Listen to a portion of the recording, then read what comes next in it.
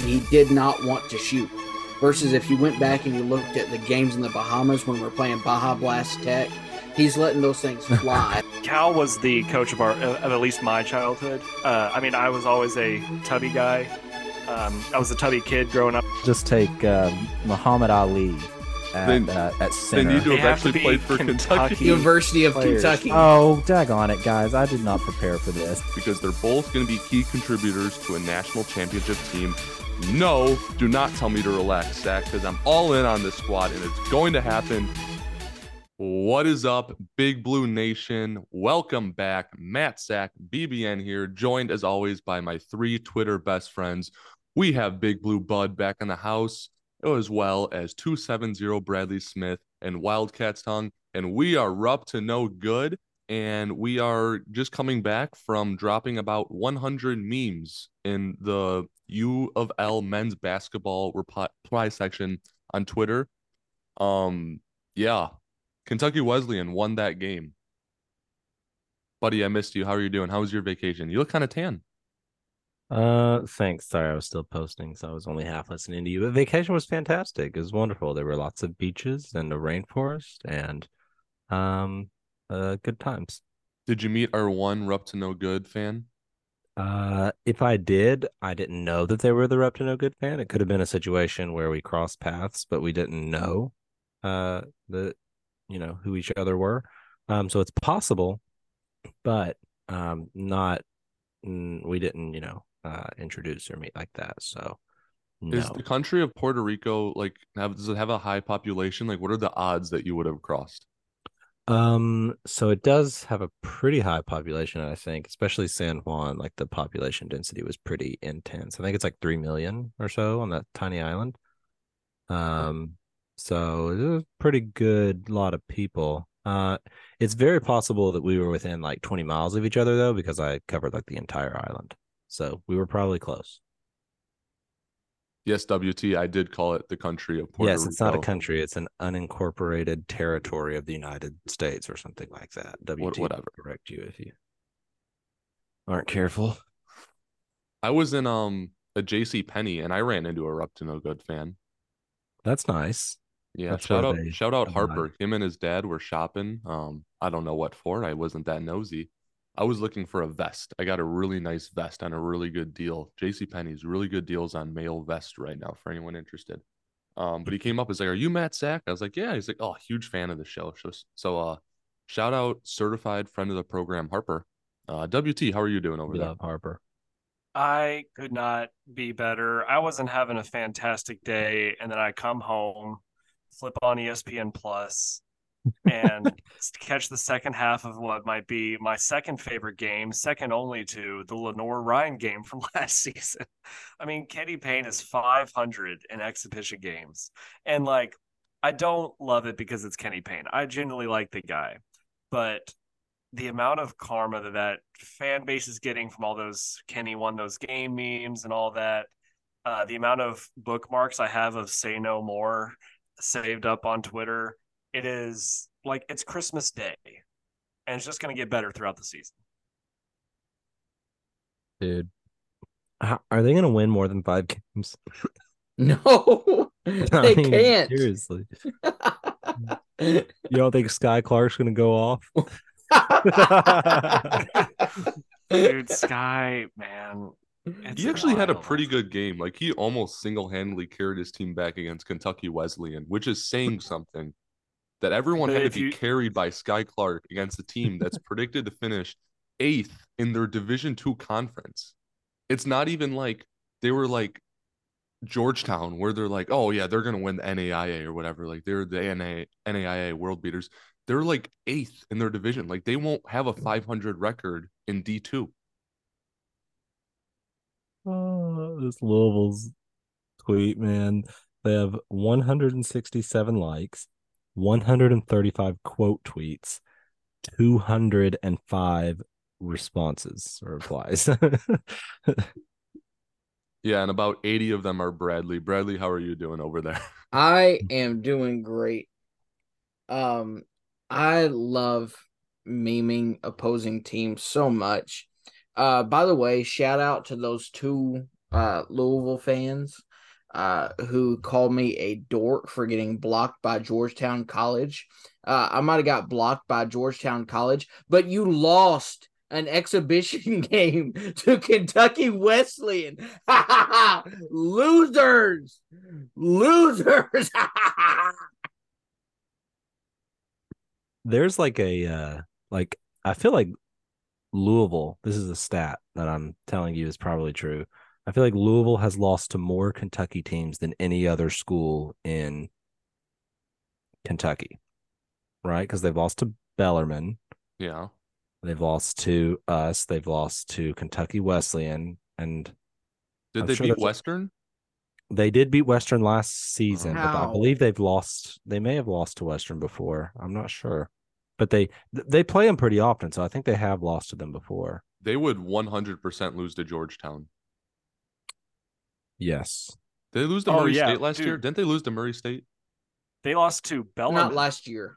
Yeah, they lost to Bellarmine. That's what I'm saying. They've racked up more losses against schools in other universities in Kentucky than any other program in Kentucky. I bet. Yeah, well, we have to talk about a pretty embarrassing loss ourselves. Nowhere near as bad as that. But first, Kentucky played an exhibition game of themselves. Really rocky. The guys that I wanted to see play well really didn't play well. But the veterans stepped up. And that was my biggest takeaway is this team has stabilizers, was the word that I used. And it's just guys that you go and put in when things aren't going well, and they stabilize things and they make things okay. Trey Mitchell is the guy that you put in when you're like giving up. You can't get a bucket. You can't get a stop. You put him in and it makes things all right. I would throw Adu Thiero in that category. Even Reed Shepard kind of slips in that category. These are guys that just don't make bad plays. They only make good plays. Will they be our highest potential guys? No. But you have guys that when our stars aren't playing well, that can kind of fix things. You go back to last year, like if Kaysen isn't playing well, Oscar isn't playing well. I mean, it's like you go to the bench and you have like CJ Frederick and I don't even know, like freshman Ugana and Yenzo. Like they're not there to like make things right. So that was probably my biggest takeaway from the game. WT, what did you think? I thought if the Habs were switched, if we came out and beat them by like 22 in the second half, and then like had a lackluster half after that, then it would be like a nothing burger. We'd be perfectly fine with that. He didn't show up in the stat sheet, but I was really impressed with Adu. I think Adu played way better than the stat sheet shows. He impacted the game a lot.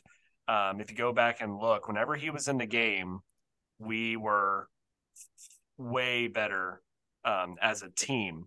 With him on the court, he played like 21 minutes. We were plus 26. With him off the court, we were minus 3. So plus and minus is not the best stat in the world, but Adu definitely impacted the game in a positive way. I really like that. Other than that, we obviously are still looking for DJ. We're obviously still looking for Justin. They've got time to clean it up, but they don't have much time. We got to get that ready to go by that Kansas game. I love Adu so much, and he's in a spot where he like almost by default has to play like a 4 because Trey is playing like a small ball 5 right now. So he's starting at the 4. He's getting a lot of minutes at the 4. I think even when Bradshaw and Avicic comes back, he stays there. Like he kind of was given the spot by default. I don't think he ever loses it. I'm not sure where the minutes come from. I don't know if that means Trey Mitchell comes off the bench as a 6th man. I don't know if like Aaron Bradshaw has to come off the bench. I don't know what happens, but I just don't think that the way the Adu Thiero is playing, if he gets the opportunity to begin the season, he will have it the rest of the season because I just don't see him losing that spot. I'm telling you, he may not start, but he will finish a lot of the games. I have him right now as my 6th man of the year in the SEC. So, did you guys see the tweet I sent you from from friend of the show, TJ Walker? By the way? You want to read it off for us? Yeah, I'll read it off. It said a lot of folks are going to hate on U of L losing to Kentucky Wesleyan, but let me remind you of a Cardinal team that once lost to Lenore Ryan in an exhibition game and managed to turn that loss into a 4-win season. Don't lose the faith.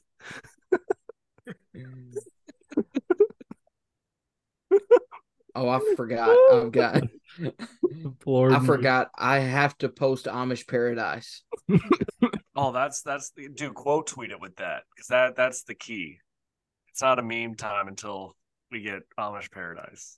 Oh man, just the dog pile happening on Twitter. It's unbelievable. The complaining about the refs got me, man. Just so we don't get wrongfully said like rent free, I feel like we do need to talk a little bit about Kentucky basketball. Bro, this is just too funny. It's happening live. Too funny. They could have lost any other night, and we would have talked about it for like 3 minutes and moved on. But literally, as we start to record, you lose to like the 8th best team. And what's their conference? The CMAC? GMAC? The GMAC? That can't be true. What you've said, GMAC. You're making that up. No, I'm pretty sure, man. You could tell me that they play in the snack pack, and I'd believe it more quickly than GMAC. Kentucky Wesleyan, the number 8th ranked team in the preseason poll of the Sack Pack. Where do you guys think that Louisville ranks in terms of Kentucky basketball programs, including high school teams? Don Smith has got to have his guys over at, where is he coaching now? Frederick Douglass. A Sean Smith coached basketball team is beating Louisville right now.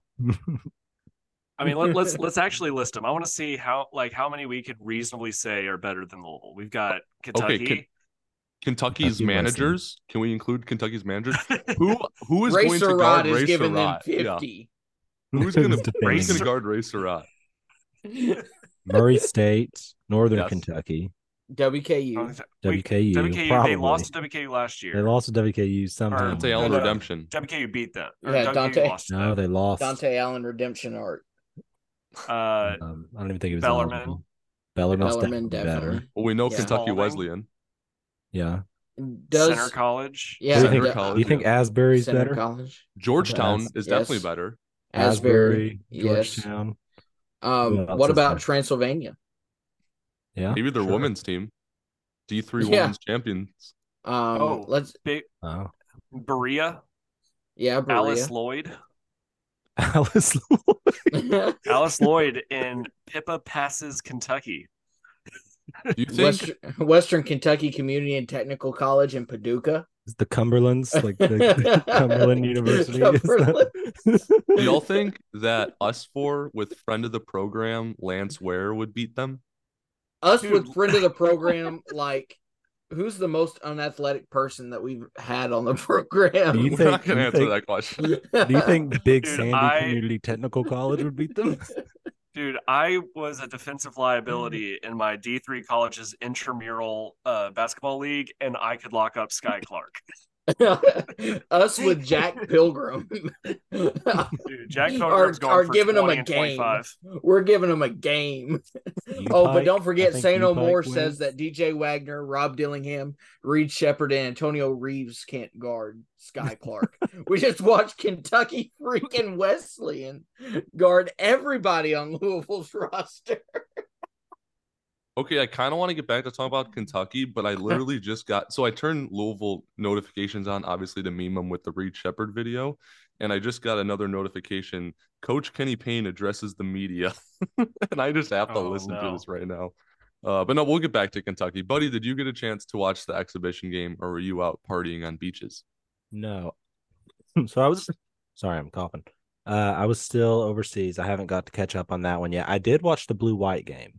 I did get to catch up and watch that one. Yeah, you weren't here for the blue-white game. So, what did you think of Rob Dillingham? Do you think that we had a so that's the thing. I saw Rob Dillingham went nuts in both games, right? He went crazy in that exhibition as well. He didn't go crazy, but he was by far the best freshman. I think like the other three freshmen that played, like the main ones, like Reed Shepard, DJ Wagner, and Justin Edwards, combined for like 6 of 30 or something like that. But Rob Dillingham was like 5 of 9. We got a listener question. I'll see who it's from later while we get to them. I'm sorry I'm forgetting who you were. But they asked, do you think Rob Dillingham is a legitimate shot to get into the starting lineup? I think everyone kind of has penciled in, maybe even sharpied in DJ at the 1, Reeves at the 2, Edwards at the 3. Do y'all see a world where Dilly slips in there? I see a world. I mean, if he plays as good as he's played, then why not? Also, I mean, I don't know if y'all know who Me Man Boy is, but for the greater Twitter audience, I'm not sure. But or podcast audience, but he's got connections in the program, and he's said multiple times now that the plan might be for Dilly to come in at the one, and then for him and DJ to be on the court together. Which I don't know if I would have believed before pretty recently, but I don't know. I mean, it would work. I don't think it wouldn't work. I just think there's so much other talent. Somebody's got to go out in order Yeah, for like that who to comes happen. out? Yeah, that's the question. But I mean, I 100% think that they could play them together and it would work. I honestly think if you're designing the starting lineup right now, you might go Rob, DJ, Antonio, Adu, and Trey. Yeah. A do? And a potential number one pick in the NBA draft might go to your bench as your sixth man. That's an insane thing. Like we know that Justin Edwards hasn't really been performing that well, but like I can see a world where like maybe he doesn't start, which is a wild thing. And I hope that he becomes the player where we can't take him off the court. But Rob is just so good, and I'm trying my best not to use the word shifty, but it just fits. like it's really difficult to not call Reed like a high IQ player, it's really hard not to call Rob shifty. There's a reason that these guys come into like our scope with these reputations already, and then we're like, boy, we sure don't want to call them the thing that everyone's called them since the beginning of time, because they totally are that thing. So yeah, I mean, he is. I do want to talk about Justin Edwards. What do y'all think's going on there? Do you think this is just common early of the year freshman struggles? Do you just think he's kind of out of position? Like they're playing 4-on-4 in practice, like is he still adjusting to the game, or are you kind of just watching him like, I don't know if he's everything he was hyped up to be? How do y'all feel about this as of right now? I think that. Oh, go for it, buddy. Well, I was just gonna say, I really liked your comparison to, I think you said Kevin Knox. Yes. Where it's just like he's the best guy out there, but it's just, for whatever reason, you don't click, you don't take over games for a good portion of the year. Like you have that game, where you go off and you go crazy, but it just never really like 100% really, clicks for him. But and you I can had see that, that completely. you had that dog of a point guard that wasn't as talented as the moment, but just had that in them. It's like, okay, I'm going to take over games. Where Kevin Knox, like he's super tall, he could get any shot that he wants. He's athletic, like a tall three, like could have been the most talented small forward of the Cal era, but kind of just settles a little too much. Doesn't really have that takeover mindset. Kind of settles for jump shots too many times. Is a good shooter for his size, but not elite quite yet, at least. That's why I compare him to Kevin Knox, and I did that before he even came here. I was kind of hoping he was what Kevin Knox, like what we thought he would originally be, but he might just be Kevin Knox. I see Justin. He's kind of like a dull old Swiss Army knife. He has every tool available. He can shoot, he can dribble, he can create plays, he can pass, he can be in the post, he can be on the perimeter. But as of right now, he can't do any single one of those at like the elite level that we thought he could. Now, obviously, he has time to adjust. He may just need to find his identity. He may need to just adjust to the speed of D1 college basketball. But like he can shoot. He's not a knockdown 3-point shooter though. So like he's not hitting open threes all the time. He can create plays, but he's not blowing by his defender at will. He's like struggling to get that first step. He can play in the post, but he's not really establishing physicality in the post. He can play on the perimeter, but he's not really creating space. So like he can do all these things, but he needs to find his identity on what can he do on the elite level. Almost like, and this is what happens in the NBA, you see guys specialize so much, like they become really, really good at one thing, and that turns them into a role player. But role players also in the NBA can be worth like tens of millions of dollars because they get so good at the one thing. So what is that one thing that Justin can work on to become elite at? What do you all think? I think and it's not just one thing. It's like doing all of the little things is the one thing. That's what I liked about Justin. It's like, okay, you're having a bad shooting night. but you could be the best defender on the floor. You can go and grab 8, 9 rebounds. You can, even if you're not shooting well, go be the first one down the floor in transition. No one's stopping you. You're 6'8" and the most athletic guy on the floor. Like, go and get 4 layups and dunks in transition. Get 8 free points if your shot isn't falling. That's what I want to see him do. Like, I'm trying to think of. It's kind of like what Adu is almost doing now. So yeah, there might be nights where his shot isn't falling. There might be nights where it is, but at the minimum, he is your Swiss Army knife where it's like, okay, do you know what? Go lock down the best player, go get like 7, 8 rebounds, and go out in transition and make the hustle plays. He And is that's something we rebounding saw. very well. That's something we saw Chris Livingston do, like a guy that was a 5-star, came with a lot of hype.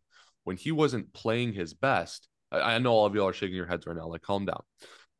Chris Livingston, to a different degree, even like when he wasn't scoring, he was only getting like 6-ish points a game, wasn't like a lethal shooter or anything like that. He would come in. How many times was Chris Livingston diving on the floor, getting a loose ball? How many times would he go in there and just go get rebounds on both sides of the ball? Like, he did other things to impact the game. Justin Edwards is 3 times the player of Chris Livingston. He should be able to do that and a little bit more, even when he's not playing his best. And I'm not giving up on Justin Edwards. Don't take this the wrong way. I still think he'll be the best player on the team for the reasons I'm saying right now. His bad days should still be benefiting the team. Yeah, I mean, we saw like John Wall struggled in exhibition games or like in the first game of the season. Like, we've seen guys who ended up becoming our best players struggle in these dumb little exhibition games, but it's also the only thing we have to talk about. Like, Justin also played pretty well in Canada. So yes, I think because we are a podcast and we have to talk about things, Justin is just one of the things that we're going to talk about as a potential negative. My only concern, and this has nothing to do really with how he's played at all, is just that wings like Edwards don't or haven't typically done well in Cal's system. I know people bring up like Michael Kidd-Gilchrist, but they're total opposites in my opinion. But like guys like Kevin Knox that were just crazy hyped, or like even Alex Poythress to an extent. I love Alex Poythress. He's one of my favorite players to ever play at Kentucky. But it's just one of those deals where like for some reason it seems like wings just don't pan out. And like, I'm not saying that Edwards will be bad. I mean, he could put it together and go be the number 1 pick. But that's just my hang up, is that wings traditionally haven't been great. Yeah, and like even James Young and Keldon Johnson, again, we're not bad players. I think they're actually both a little underrated. I think we don't look on them as highly as they actually contributed to our team, but they also weren't as good. Like, they both came in as like top 10 guys, and we're like, wow, this could be the small forward that Cal never had. And I feel like we've had that conversation a few different times after MKG. All right, now we got James Young. Now we got Alex Trey Poythress. Lyles. Yeah, Trey Lyles, Kevin Knox, Keldon Johnson. We've never quite had it. Kellen Grady, kind of to a degree, until like he like lost both of his legs. January Kellen Grady was the best player Cal's ever had. That's the best 3 he has ever had. Is January Kellen Grady. But I did make a realization, and this has to do with Justin and DJ. I go back 2 years ago, and very quickly we saw, all right, Oscar's going to be dominant. Salver's going to be a consistent point guard. You know what he's going to give you.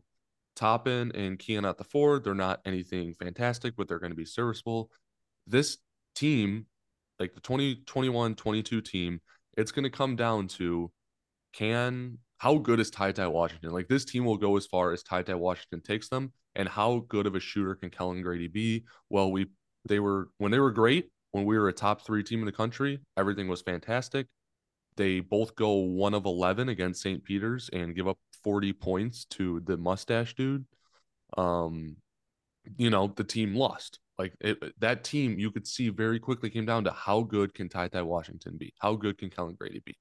This next year, you saw, all right, again, Oscar's going to be Oscar. You're not going to be surprised by anything Oscar does. He's going to give you bad defense. He's going to give you 17 and 17, and he'll be a pretty good offensive post guy that you could play through. Cason Wallace, again, you know what you're going to get from him. You're not going to be surprised too much by Cason. This team will come down to, can Antonio Reeves and CJ Frederick make jump shots? When CJ Frederick, again, loses his leg, runs into a cameraman, can't play the rest of the season or doesn't play that well, and Antonio Reeves goes 1 of 15, you don't win games.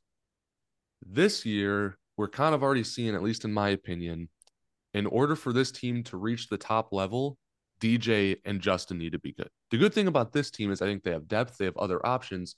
Those guys can play bad, and yeah, Rob and Reeves can still have a good game. You'll get out of the first weekend. But if you want to make the Elite Eight, the Final Four, DJ needs to be better than we've seen so far, and Justin Edwards needs to be a lot better than we've seen so far. When those two guys are cooking, this team is at its best. Agreed. Can you all say something else? Just delay until we have to talk about football. Yeah. I can say something if you want me to. It's basketball season. So I had Chinese for dinner instead of Mexican. Why So would I'm you do this surprised. to us? Well, I don't. It just sounded really good. And then I have ice cream cake too. Nice. Ice cream cake, and Listen. Louisville lost. And I get to Listen. celebrate with ice cream cake. Here's the code for everybody. I'm going to show you how this is the plan. This is the blueprint. Go on vacation midway through October and then come back right at the end of October, at the very beginning of November. And so you get to enjoy the beach and the nice warm weather and everything's perfect. And when you get back, it's cold, but it's basketball season. And so it all just sort of washes out and everything's great. That's the blueprint. That's how you do it. Here's the real blueprint. Get an ice cream cake. Period. I want to talk about two things before we talk about football. Number one is I think Trey Mitchell is the X factor of this team. I know we already talked about it a little bit, but he is like the center of like the wheel of the offense. Like everything going through him can make this offense like a top 5 offense in the country. What is he shooting now in the exhibitions, like since Canada, from 3? Does anyone know? Like 1,000%. It's above 50%. I can't remember him missing.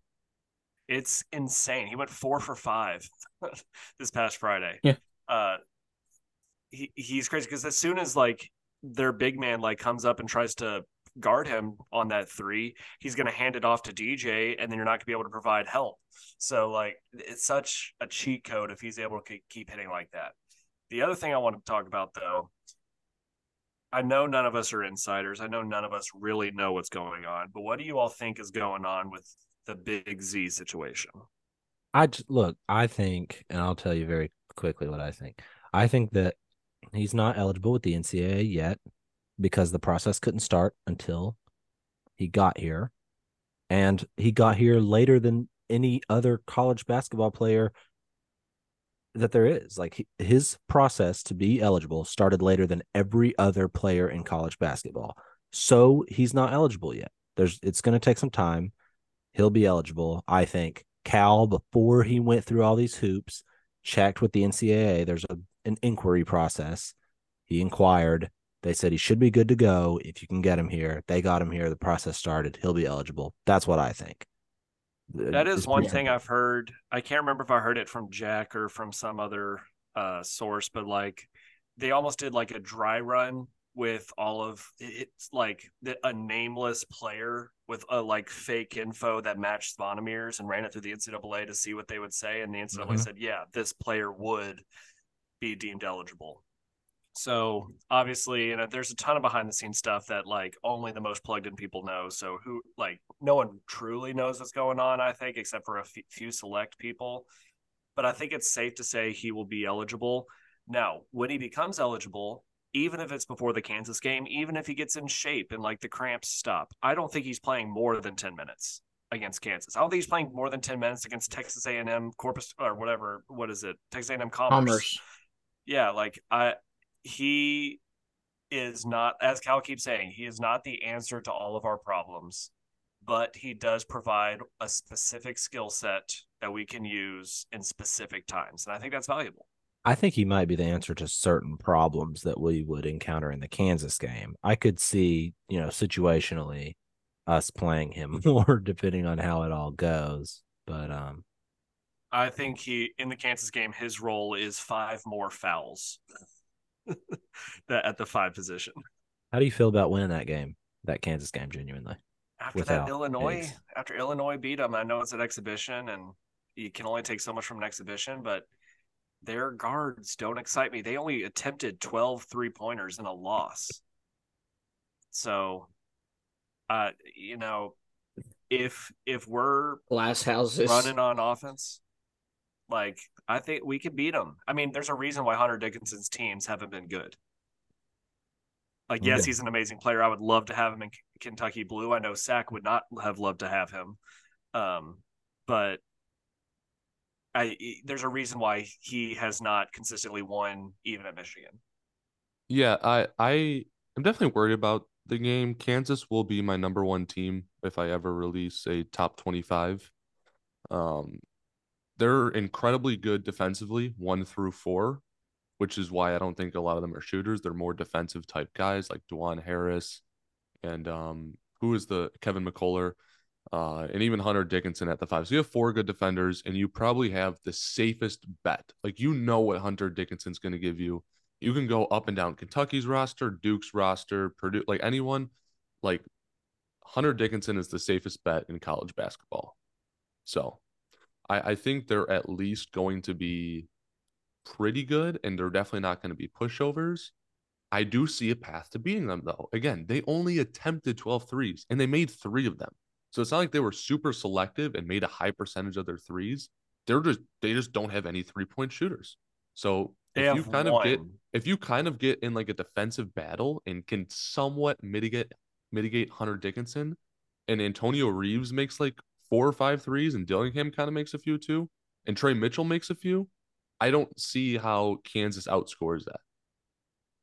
I mean, they have 1 3-point shooter. All you need to do is put Adu or Justin on him, and he's neutralized. So it's going to test our defensive rotations when they throw the ball in the post. Like, can we go double the post? Can we give Trey or give Adu or give Z some help?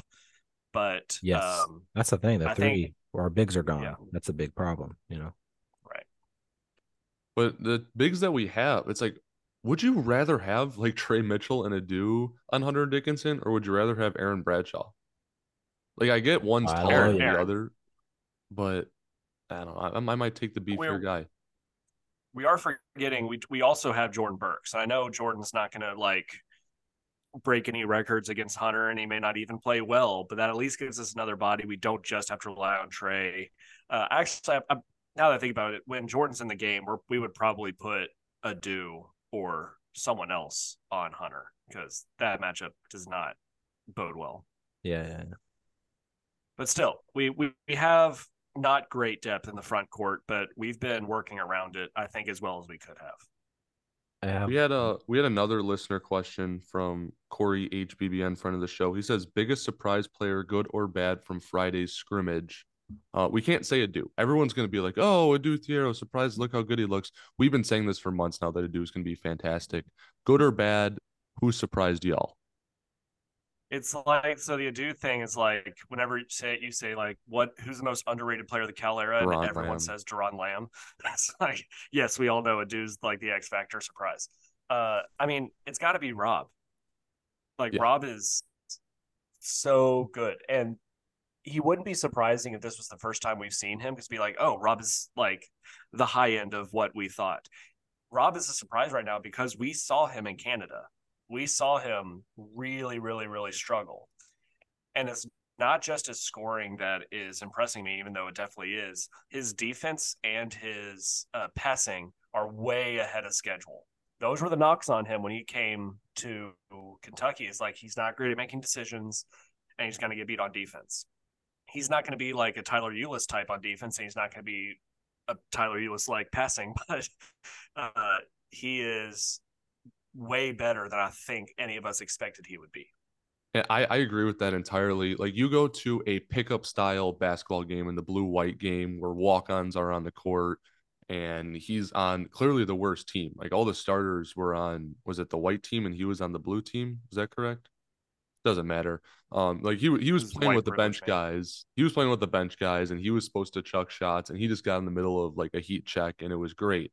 Okay, now you're in a actual game setting, playing a very fundamentally sound team that's very pesky on defense, and he's not going to get all the shots because now he's playing with all the best players on his team, and he's the most efficient freshman on the floor and not high value. Like, he just kind of went out there and played a role and played it very well. Bradley, did you get to watch this exhibition game, or did you miss another one? I did. Hey, No, I watched it. Uh, I mean, I think you guys both nailed it though. Dillingham was the surprise for me as well. I was higher on Rob than I think most people were. I'd had people trying to temper my expectations for Rob, but I'm doing victory laps right now because I called it. He's awesome. I listened to last week's podcast, of course, while I was in Puerto Rico. And Bradley, I agree with your assessment that it makes better content if two of the people watched the blue-white game and one person didn't. Because that I was mean, great. You commenting on a game that you'd not seen, it's I thought it was really a little extra flair there. Creative decision wise, top tier. like for me, what is there to gain by watching the blue white game? Only bad things could happen Only highlights, man. because I wasn't able to watch it live, and to me, that's not a thing you like record and go back and watch.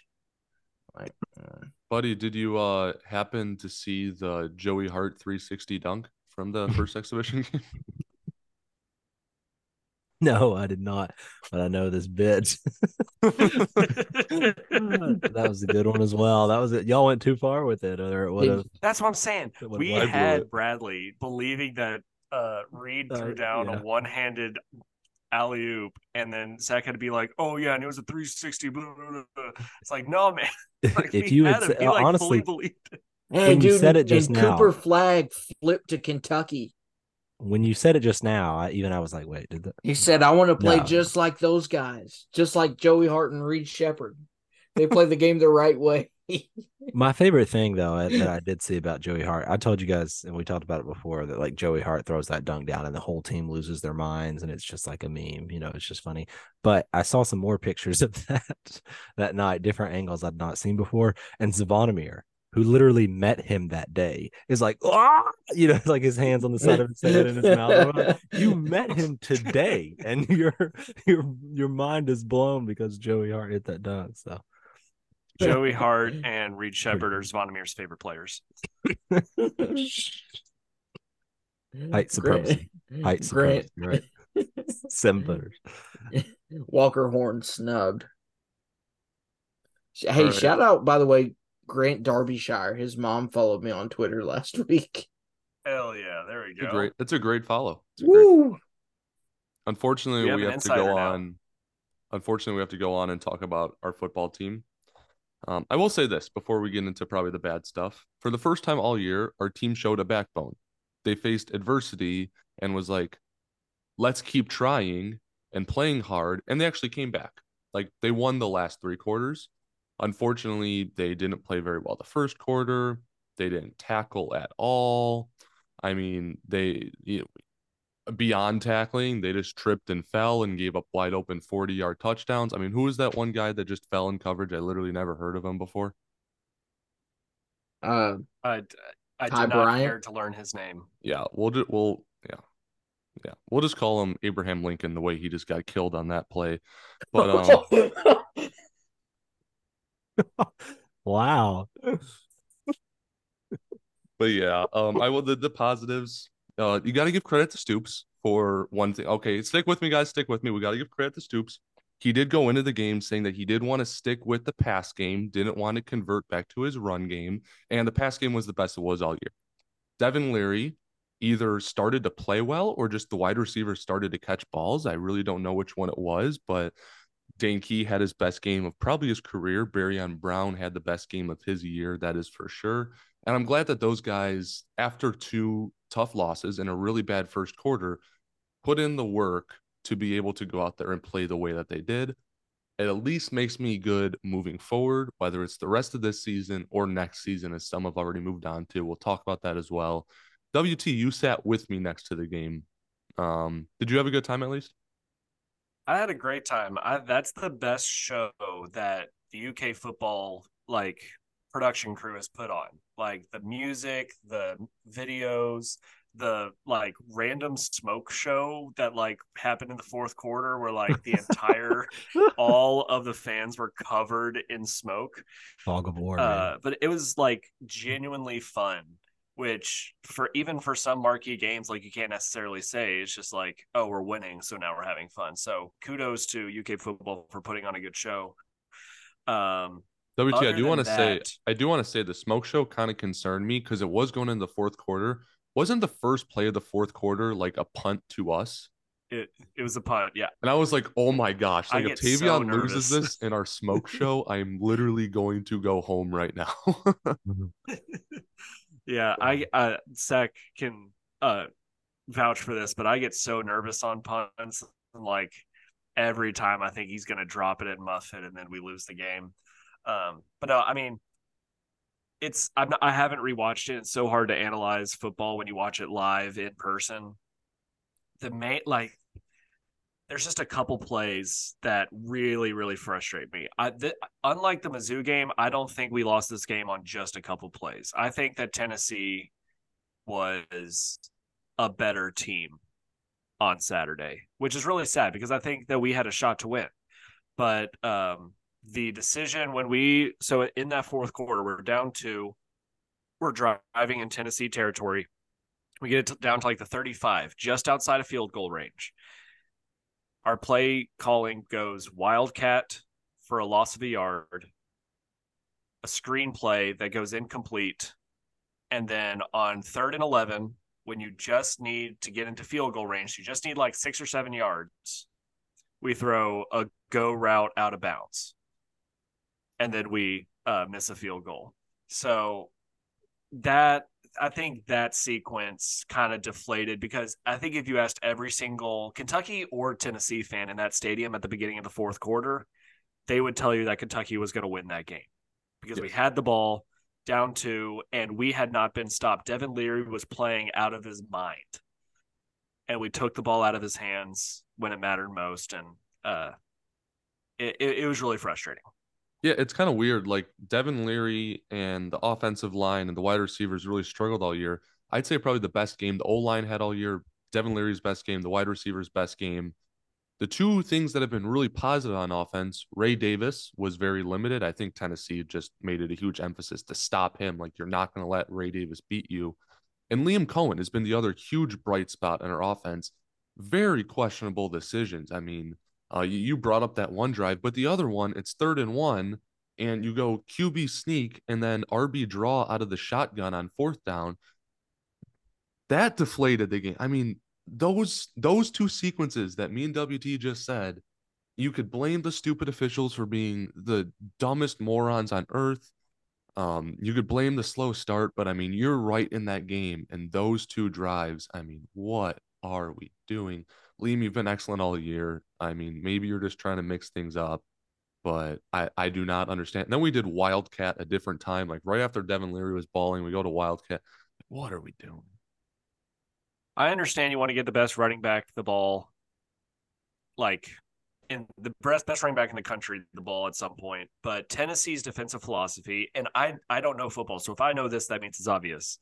Tennessee's defensive philosophy against every team is we're going to stop the run, beat us with the pass. And that's what they did. And Ray did not get much going because that was their philosophy. So once they kind of established, hey, we can't really run the ball, go with what's working. And they just didn't.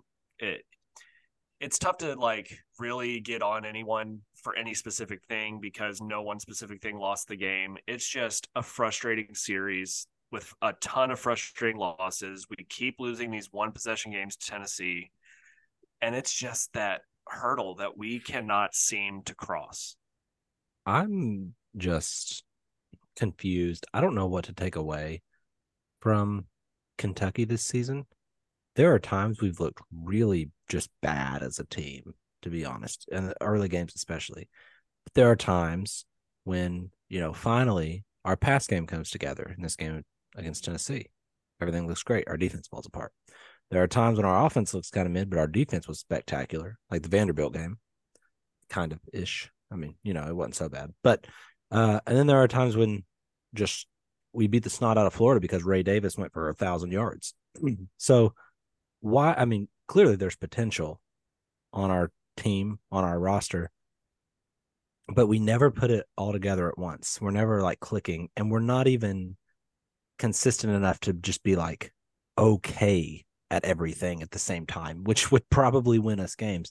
We're really good in some area, and then we just fall apart everywhere else. I don't know what to make of that. It's a really bizarre. I don't know who to blame for that. I just don't know. I just don't know. You know what I mean? One thing that when I used to go to press conferences and stuff when I was still at the University of Kentucky, one thing Mark Stoops said, kind of like almost more than Calipari would say, I haven't seen him, or how about Lance? Mark Stoops would always have to say, we have to play complementary football. And that is a thing in itself in football. You're like, oh, this is going well, but this isn't. Like, complementary football is a lot of what wins and loses football at the college football level. Like, you take the run game from Florida, you take the defense from Florida, you take the first quarter from Mizzou, you take the passing game and the last 3 quarters of Tennessee, you take Tavion Robinson in week 2, and you put it all together, and you have a team that's probably number 5 in the country. But like, out of the game, or even just the quarters that I listed for specific position groups, they've just been bad. Like, you can't just rely on one position group in football. It's not basketball where it's like, these few guys were just not having their best. But Dillingham went for 40, and we left the other guys on the bench. No, like, the defense needs to play. The special teams needs to play. The offense needs to play. The O-line needs to block. The wide receivers need to catch their passes. Leary needs to make good decisions and throw accurate balls. Liam Cohn needs to call good plays. Brad White needs to have a defense that just doesn't give up 15 yards at a time. I mean, I was always fine with the bend but not break. I know a lot of people didn't like it, but we're at the point where now it bends and then it breaks. I called it the bend then break defense, and that's literally what it is. It's like, okay, we'll get dinked and dunked, and then here's a 50-yard touchdown. God, it's all about complementary football. You're right on, buddy. Zach, you bring up a great point that I've been saying in group chats for years, and I finally see people agreeing with me. I am out 100% on Brad White. Like, I do not think he is a good defensive coordinator at all.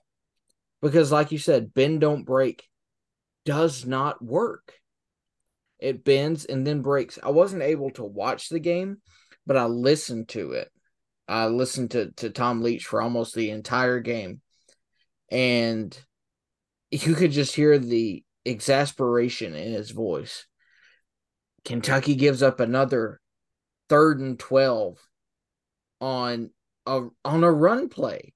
It's like, what are we doing? It's just so frustrating to say, we're going to bend but not break, because like you said, we get them to 3rd and 8, 3rd and 10, 3rd and 12, but then we give up a 40-yard bomb. It just doesn't work. We have at least front 7. Probably the best defense we've ever had. Definitely the best defense of the Stoops era. And we just let Tennessee run the ball all over us. Especially in the fourth quarter when you've got to be strong and not give up a 3rd down conversion or every single 3rd down conversion. You just got to make something happen. And I'm not convinced that Brad White can make that happen. I think it was like the end of the third quarter, and WT and I were like looking at the stats up on the scoreboard. Maybe it was at halftime. It was like, oh yeah, it was at halftime. It was like Tennessee has scored on every single drive. We have 0 sacks and 0 tackles for losses, 0 turnovers, 0 forced punts. Like, you have so many playmakers on this defense, and you're not letting them make plays. Mm-hmm. And I know the counterpoint to that is going to be, oh, well, they gave up 5 scores on the first 5 possessions, and then they only got 1 more score. They did something almost as bad as giving up scores. They let Tennessee drain the clock. And when you're down in the fourth quarter, you cannot let the other team drain the clock. And that's all that Tennessee did. And let's not forget, this is not Hendon Hooker, Tennessee, scoring 45 points on everybody. This Tennessee team scored 16 points against Florida. Like, this is not a good Tennessee offense. They run the ball well. They don't throw the ball well. But all of a sudden, you play this bend, don't break defense, and Joe Milton turns into Peyton Manning. Like, he was able to be accurate. He was not under any pressure. Only got sacked, I think, once. He had space to scramble. He got first downs with his legs. He was able to like get out into the open and then hit these guys all over the field.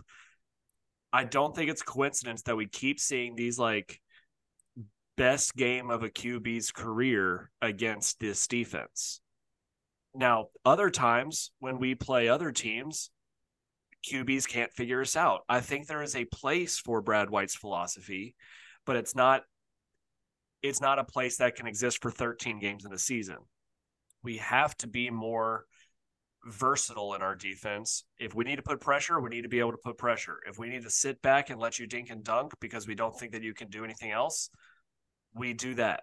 So like, there's got to be more than just that one philosophy. And obviously I'm not a football guy, so I don't know. Like, they could be doing a ton of different stuff. I don't really know, but whatever they're doing ain't working. And I think people are starting to figure it out. And I don't want to put everything on the coach, because it's like you recruit Deion Walker, who's maybe the most talented defensive player you've ever had, other than Josh Allen, who, I mean, was a 2-star. So if you want to say most talented, yeah, Deion Walker might be the most talented defensive player that we've ever had. And he gets a running back in his arms 5 yards behind the line of scrimmage on like a 3rd and 10, and we give up a first down. It's like, did Brad White like not teach him how to tackle, like the most talented player that we have on the defense? Did he not have a guy that's 150 pounds heavier than the running back and had him in his arms and just let him go? It's like, what do you do at that point? But I do agree with you guys for the most part. I think I'm not out on Brad White. I'm not out on Stoops. I'm not out on Cohen. I'm not out on anything like that. But I do think we do need to be a little bit more versatile.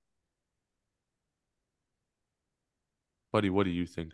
Did you get to watch the game at all? No. Good for you. Yeah, I'm I kept jealous. up. I kept up with the score and everything. I was traveling, but no, I didn't watch. And then we lost, so I didn't rewatch it. But it looked like it was close. I watched the highlights. I always watch the highlights at the very least. But hey, I did want to mention, at least briefly, Will Levis in his debut NFL. Yeah, looked dude. fantastic. According to his head coach, it was not a bad debut. It was not bad. He had a lot of help from the receivers. Got help from the receivers. And I mean, here's go ahead. Hey, why weren't the receivers helping Tannehill for 6 games? well, All so of a here's sudden what I they're was helping told. Will? Here's what I was told by someone An anonymous who's- source. No, here's what I was told by someone whose family are all Titans fans. This is someone from Tennessee. Family's all Titans fans. They know Mike Vrabel. They said that this is just kind of like him, that he just kind of does this. Like he won't really give credit. He's just kind of like a harder type of guy, but that he, like, if he said it was a pretty good debut, then that means he was like really impressed, supposedly. I don't understand that. I'm not sure about that, because like every interaction between Will Levis and him have been really odd. Like even from draft night when he drafted him, it was like no big heads. We're not, be thankful, whatever. It was like a really weird call from the very beginning. So I'm not sure, but that's what he says. And so I don't know. I don't know what I think about that, but Wide receivers and offensive lines that are capable of giving any help at all don't like get 2 passing touchdowns total through 6 weeks, and then a new quarterback comes in and doubles it in 1 week. Tannehill and Willis through 6 weeks aggregately combined for 2 passing touchdowns in 6 weeks. That's it. That's all the help that they were getting. But you have a new guy comes in and they get 4 against not like the Falcons are not a bad defense. Like they were a top 10, 12 defense heading into this game. I feel like I can confidently say, as a Miami Dolphins fan, that Tannehill is not a good quarterback. I can confidently say, as someone who has watched football before, that Malik Willis is not a good quarterback. And I can confidently say that Will Levis is a good quarterback. Now, is he necessarily going to be NFL MVP? I'm not exactly saying that, but obviously he's talented. Obviously he's able to do the job at the NFL level. If Matt didn't say it already, because I was only halfway listening to you and halfway arguing with Louisville fans on Twitter still. He doubled passing touchdowns that Tannehill has in 6 games, and he did it in 1 game. But no, Matt, your co-host today was on your former co-host was on a hell of a tear in the ironically named group chat, arguing that Ryan Tannehill is just a better start than Will Levis and just a better player in general than Will Levis. Despite I understand. So because he got bailed out, he got lucky. He got lucky. Oh my God. I understand wanting to see like a bigger sample size before you make any sweeping conclusions about Will Levis. But to call Ryan a Tannehill 4-touchdown, 0 interception, should have been 300 plus yards if he didn't get that one awful drop. Lucky is insane to me. Like, if you could just rely on luck to get 4 touchdowns, 0 interceptions, why haven't any other rookies since like the 70s done that? Like, it's crazy. The same way that Cason Wallace is like shooting 92%, Will Levis has won 100% of his NFL starts. So Cason Wallace, most efficient player of all time. Will Levis, most winningest, not really Cason winningest. Wallace is going to average most consistently winning. What did he say? He's going to average 10 points a game, or what did he say that Cason would average? Oh, like 8, 10 3, and 4. 4. Yeah, no, it was 8 and 4. It was 8, 4, and 4, I think. Gotcha. Yeah. But anyways, suck it, Anthony Richardson. Suck it, Ryan Tannehill. Suck it, Gia Dudley. One more thing I want to bring up in football before we move on to listeners' questions. So this fan base doesn't know how to handle a loss ever. Like all the takes are bad on all sides. Like I went to like Matt Jones' comment section because I hate myself. And on one side you have arguing like we look 10 years ago, we were only getting 2 wins and we only have 4 wins. It's like, I genuinely don't give a shit what we did over a decade ago. Like, I really don't care about Joker Phillips for beginning of the Stoops era. I still have somewhat of an expectation greater than, oh, we got more than 4 wins. I'm happy. But I'm also not like, he makes $9 million. If he only made $400,000, I'd be happy driving home right now. Well, no. In my hour and a half drive home through traffic to Louisville, not once did I think, God, do I just hate how much Mark Stoops makes. It's like, I hate the, like, every side of every take. It's like, Mark Stoops is not getting fired. Yes, he's the best coach we've ever had. Yes, I still have a standard for him greater than losing to Tennessee every single year.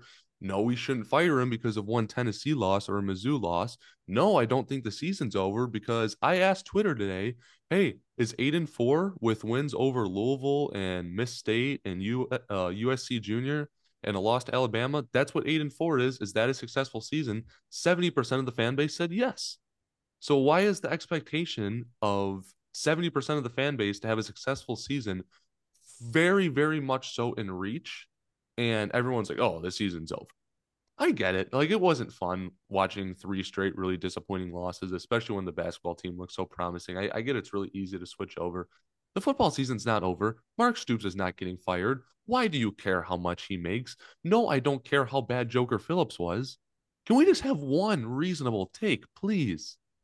That's one thing. Like, it is fair. Like, there's so many things to criticize about Stoops. There's so many things to praise as well.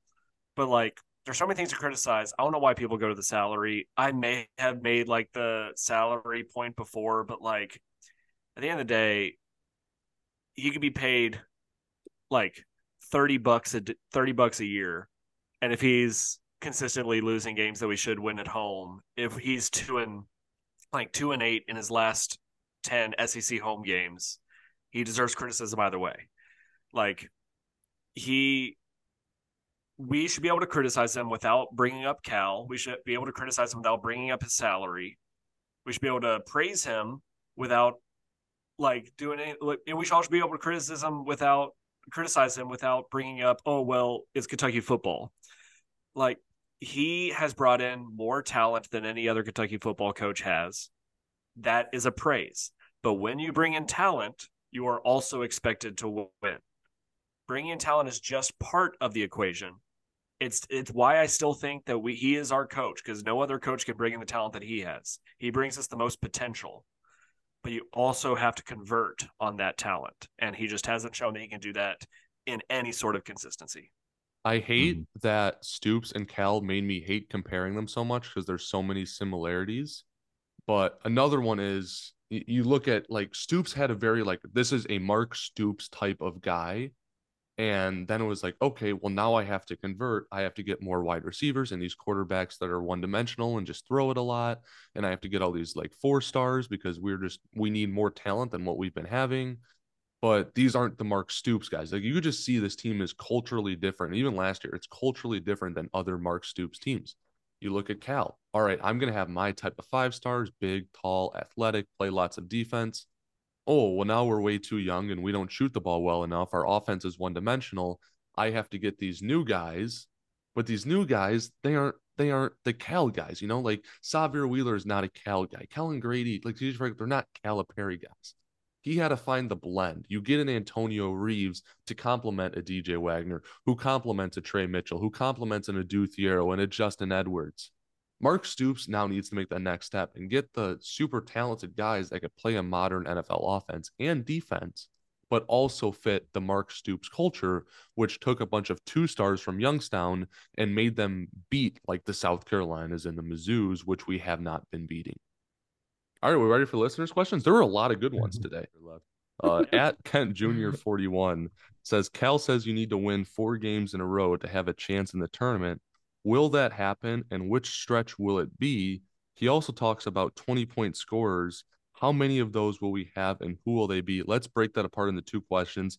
I do think we'll have a 6-game stretch because, like, Kansas is the one I'm probably most worried about. But even if we lose that one, I don't think we lose more than 1 game before the new year. I'm a little bit worried about Kansas. I'm a little worried about North Carolina because of Dickinson and Bacot, because I don't know what our center position is going to look like. Yeah, but I think those middle 6 games, even with Miami in there, I think we could win. I think there'd be if we beat North Carolina, I think we could be looking at like 14 or 15 straight wins. Honestly, I currently have so if you get my pinned tweet on my profile is my predictions for the season. I currently have a 15-game win streak predicted after the Kansas game, with wins over Miami and North Carolina, and D2 powerhouse U of L, and then losing next at Arkansas. And then I followed that up with a 1, 2, 3, 4, 5, 6, 7, 8-game win streak until we play Mississippi State. So I mean, obviously I'm a homer. I look at things through blue tinted glasses, but I really believe in this team. I think that this is a return to something special under Calipari. So I see a few 6-game win streaks. yeah, the 20-point scorers, I think we'll probably have, I want to say 5 or 6. but I think it could come from 8 or 9 different guys. Like, I don't think all 9 will get it, but if you look at our top 9 guys, I think DJ, Dilly, Reed, Antonio, Justin, that's 5, Adu, Trey, Aaron. I feel like I'm missing one. But at least those 8 guys and the one that I feel like I missed, I feel like could all go for 20-point games. It's just a matter of who will get it, and someone will have a good, like Aaron Bradshaw might have a couple 16, 17-point games, but he never breaks 20. I think the thing when Cal says, oh, we need different 20-point scores, you need different guys capable of getting to 20. Like your team, like the opposing team can't look at you and be like, oh, we stopped that guy, we win. They have to be like, oh, we stopped this guy. Well, they have 7 other guys that could literally go for 20 and be the leading scorer on any given night. So I don't know how many that'll get to 20, but the fact that we have 8 or 9 capable, that is huge.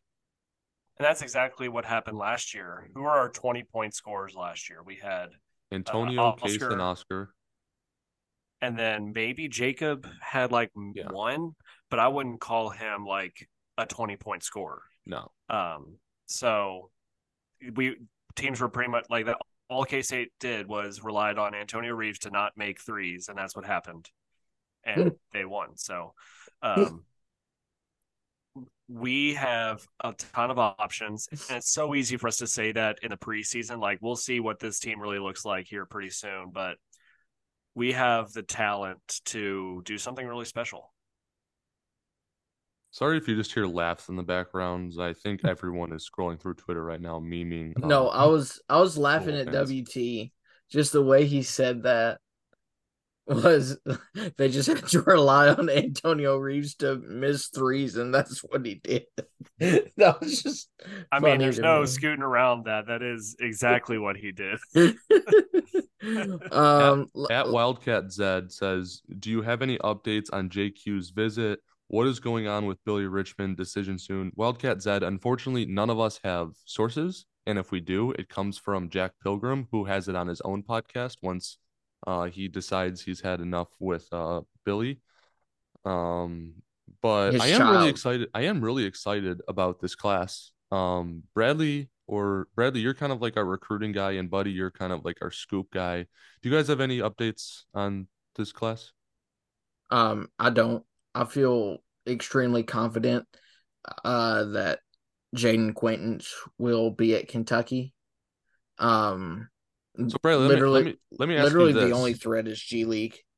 I think we get Jayden as well. We already have Samto. We already have Boogie. That's 3. I just don't see us going 6 deep. I think 5 freshmen is kind of the number. Carter Knox is there. Billy Richmond is there. VJ Edgecombe is there. And a Darren Peterson reclass is another name that's getting rumored around a lot. And we have Boogie. That's what I'm saying. So if we only had to give those 4 guys 2 spots, which 2 do you think we land? Not like who would you rather have? So, like realistically, who do you think ends on our roster? So you're talking like Quaintance, Peterson, Edgecombe, Knox. No. So I'm saying I think we get Quaintance. We already have Santo and Boogie. That's 3. Okay. I'm kind of penciling in their Quaintance. Okay. I've heard good things on him. If you had to add 2 more, who do you think we get? So if I had to pick 2 guys, I'd go Peterson and Billy Richmond. Peterson is just like a game-changing player. He impact-wise, he reminds me of a lot of what Jamal Murray would have provided. Not super similar play styles, but as far as impact, a lot like Jamal Murray. We get 2 years of him too, right? Yeah, I get 2 years of him. So you'd have 2 years of Darren Peterson, 2 years of Jayden Quaintance. Oh, that's so good. Which would be insane. And then Billy Richmond, he's not a takeover type of player, but he's just super consistent. Let's see. I really like an Alex Poitras-esque comp for him. Like, he's not a great shooter, but he can shoot. He's not a great defender, but he can defend. He's not crazy athletic, but he can throw down some dunks. So like he's not a home run in the sense in the way that some other guys in the class could be a home run, then Edgecombe's going to Duke. So I don't know, dude. Is he? So Edgecombe, here's what I've heard, and this is the only scoop I have. I've not heard anything new on JQ. Only good things were the last things I heard, but I've not heard anything from the visit. And from BJ, I've not heard anything really good from the visit yet either. But I do know someone that talks to BJ Edgecombe, and apparently there's been a bit of a like back momentum shift, kind of maybe toward Kentucky again. So it's really wide open right now. It was kind of leaning away from Kentucky. Now it's kind of leaning back. It's real teetery, but I'm trying to get an update on him. I just haven't heard back from in a couple of days. But The thing with it's not VJ over. is I think Duke has done a better job recruiting him. It's just a matter of where does he fit on that roster. And I don't think there's a clear spot for him because this year, like they kept so many sophomores for this year. That means the freshmen that they brought in aren't going to get as much playing time, which means they're more likely to keep them for next year. And they're already bringing in wings and guards that have already committed. So there's not a ton of spots left. And I don't know if VJ wants to get into that. So I see a path for him to be a Wildcat, but if we prioritize guys like Peterson, obviously we already have Boogie, then I don't know. What are the other options for VJ other than Kentucky and Duke? I know Florida for a while was pretty big in his recruitment. I don't know if they're still right in there with him. The one thing I will say about VJ maybe not going to Duke is we all know that Duke is going to be the Cooper Flag show next season. So if he doesn't want to sign up to be just like a side character, like if we're comparing it to The Office, he'd be like Mose. He's just kind of like, hey, he's not really even part of it, but he shows up sometime. Like the funny thing is that Cooper Flag looks like Mose. but you know what I mean though? Like it's gonna be the Cooper Flag show, and like VJ Edgecombe or whoever ends up rounding out that class is just kind of there. Bradley, I found a listener's question that I really wanted to ask you because Snacks. On top of our recruiting expert, you're also our food expert. Kentucky enthusiast at Cal's Pals BBN. Great name, by the way. He says, in addition to the weird cookie cake, if you're a recruit, what's the ideal snack, food, drink spread that you want in the hotel room? Okay, so I did a lot of thinking about this question because it's right up my alley. Okay, my one like controversial food take is that I hate Doritos. Like any Doritos, I'm just totally out on. So if there is a Dorito on that bed, I'm cutting Kentucky from the list. But we've got to go with some Mingy Cajun beef jerky. That's a really solid flavor. Got to go with some Ale-8, definitely. A little Kentucky representation there.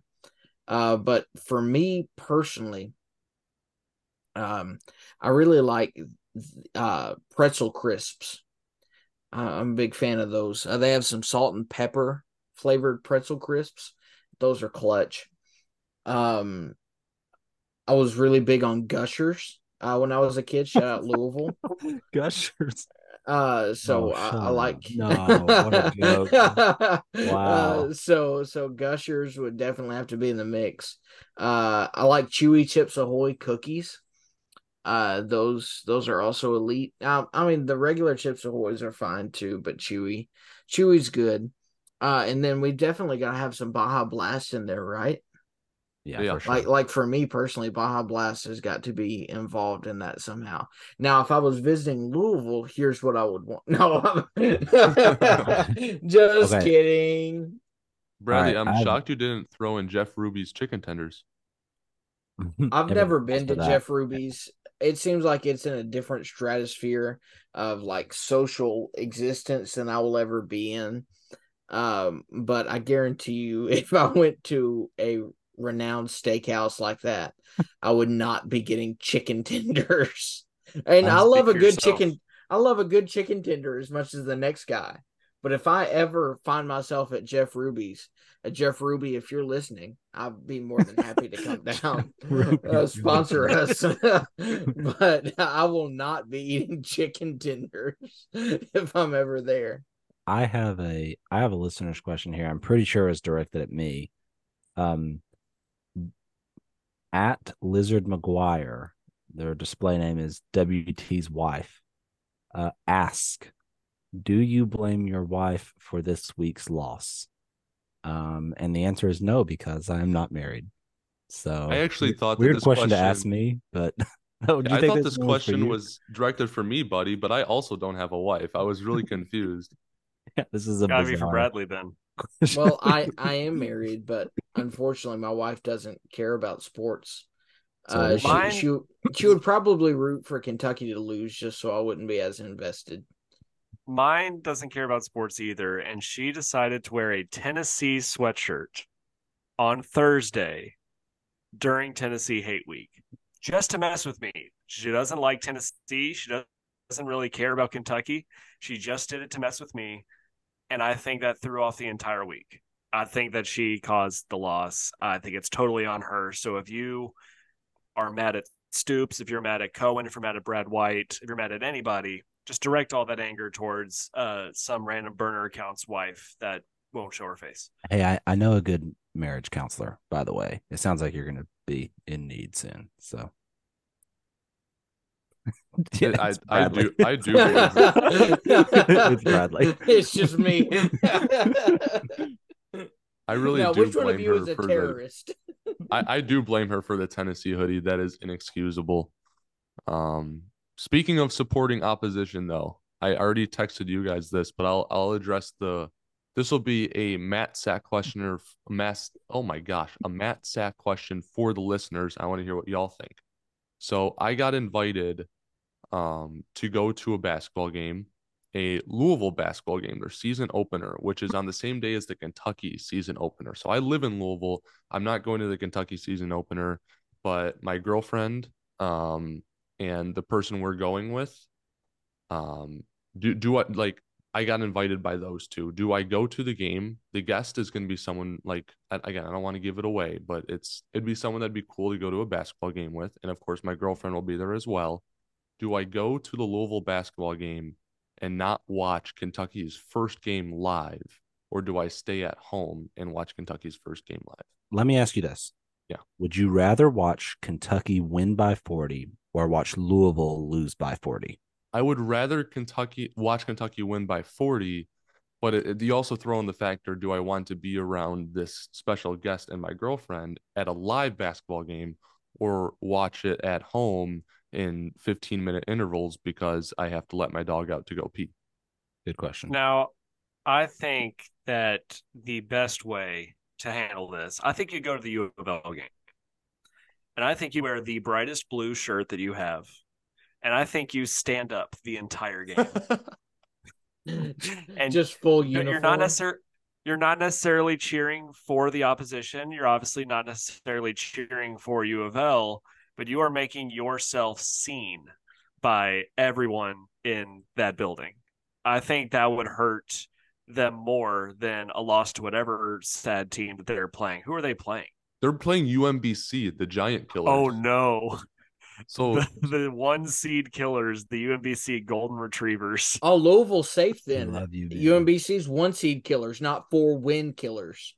Louisville's good then. So now, do I wear bright blue, or do I try to get a full UMBC Retrievers men's basketball jersey by November 6th? This reminds me of the time Florida A&M came in last year to play Kentucky and then play Louisville the next game, and it would be Louisville's first win. And so I almost went to the Louisville game as a Florida A&M fan to give them some sort of advantage and prevent Louisville from getting even one win. But then they beat U of L first. So Sack, I think what you need to do is get a Kentucky Wesleyan shirt. What? Wait. Okay, so they sell jerseys. I just looked up the UMBC bookstore online. They sell jerseys, but only in youth sizes. get a youth medium. Should I get a youth extra large? The belly shirt. You're 6 foot 6'8", but you're also like 120 pounds. Like you'll be fine. Do you think I could fit in a youth extra large just for I the think memes? I think OVO should have like a Letterman partnership with UMBC so that you can get that jacket. We'll look into it. Any more All right. listeners' questions for tonight that we need to get to? What about the guy you saw at JCPenney? I know he asked a question. I think it was the one that I said earlier. And when I sick. forgot his name. Harper? Oh, sick. Yeah, What Harper. dude? He said something I already answered earlier in the show. What did he ask again? I don't know. Look at us. Rob Great Dillingham content question? right there. Was it the Rob Dillingham question? We love our fans. Yes, it was the Rob Dillingham question. I remembered Harper. Shout out Harper. Well, I forgot his name and then I forgot his question, so I look like a really bad. I was- remembered right now. both. Sorry, I was thinking about ice cream cake. Y'all are Zach keeping me from my keeps- ice cream Wrap cake. this crap up. I've got ice One cream who keeps cake. getting recognized. I think that it's kind of rude that no one has stopped me in public to say, "Hey, I'm a fan of Up to No Good." Why do you think that might be, WT? I don't know. Buddy and I just don't get recognized that often. I'm kind of upset by it. Actually, the funny thing, WT, despite it probably being the most crowded game that we just went to together, that was the first home game where no one came up to me and said, "Oh, hey, you're Matt Sepp." It was the one that you were at. I scared him away. You did. I thought I saw you guys on the game camera doing. Well, never mind. I'm not gonna say what I thought I saw you guys doing. Were we actually on the game camera? We'll talk about this after the episode. I feel like my mom might have said something if I was actually on the game camera. She would have texted me a picture.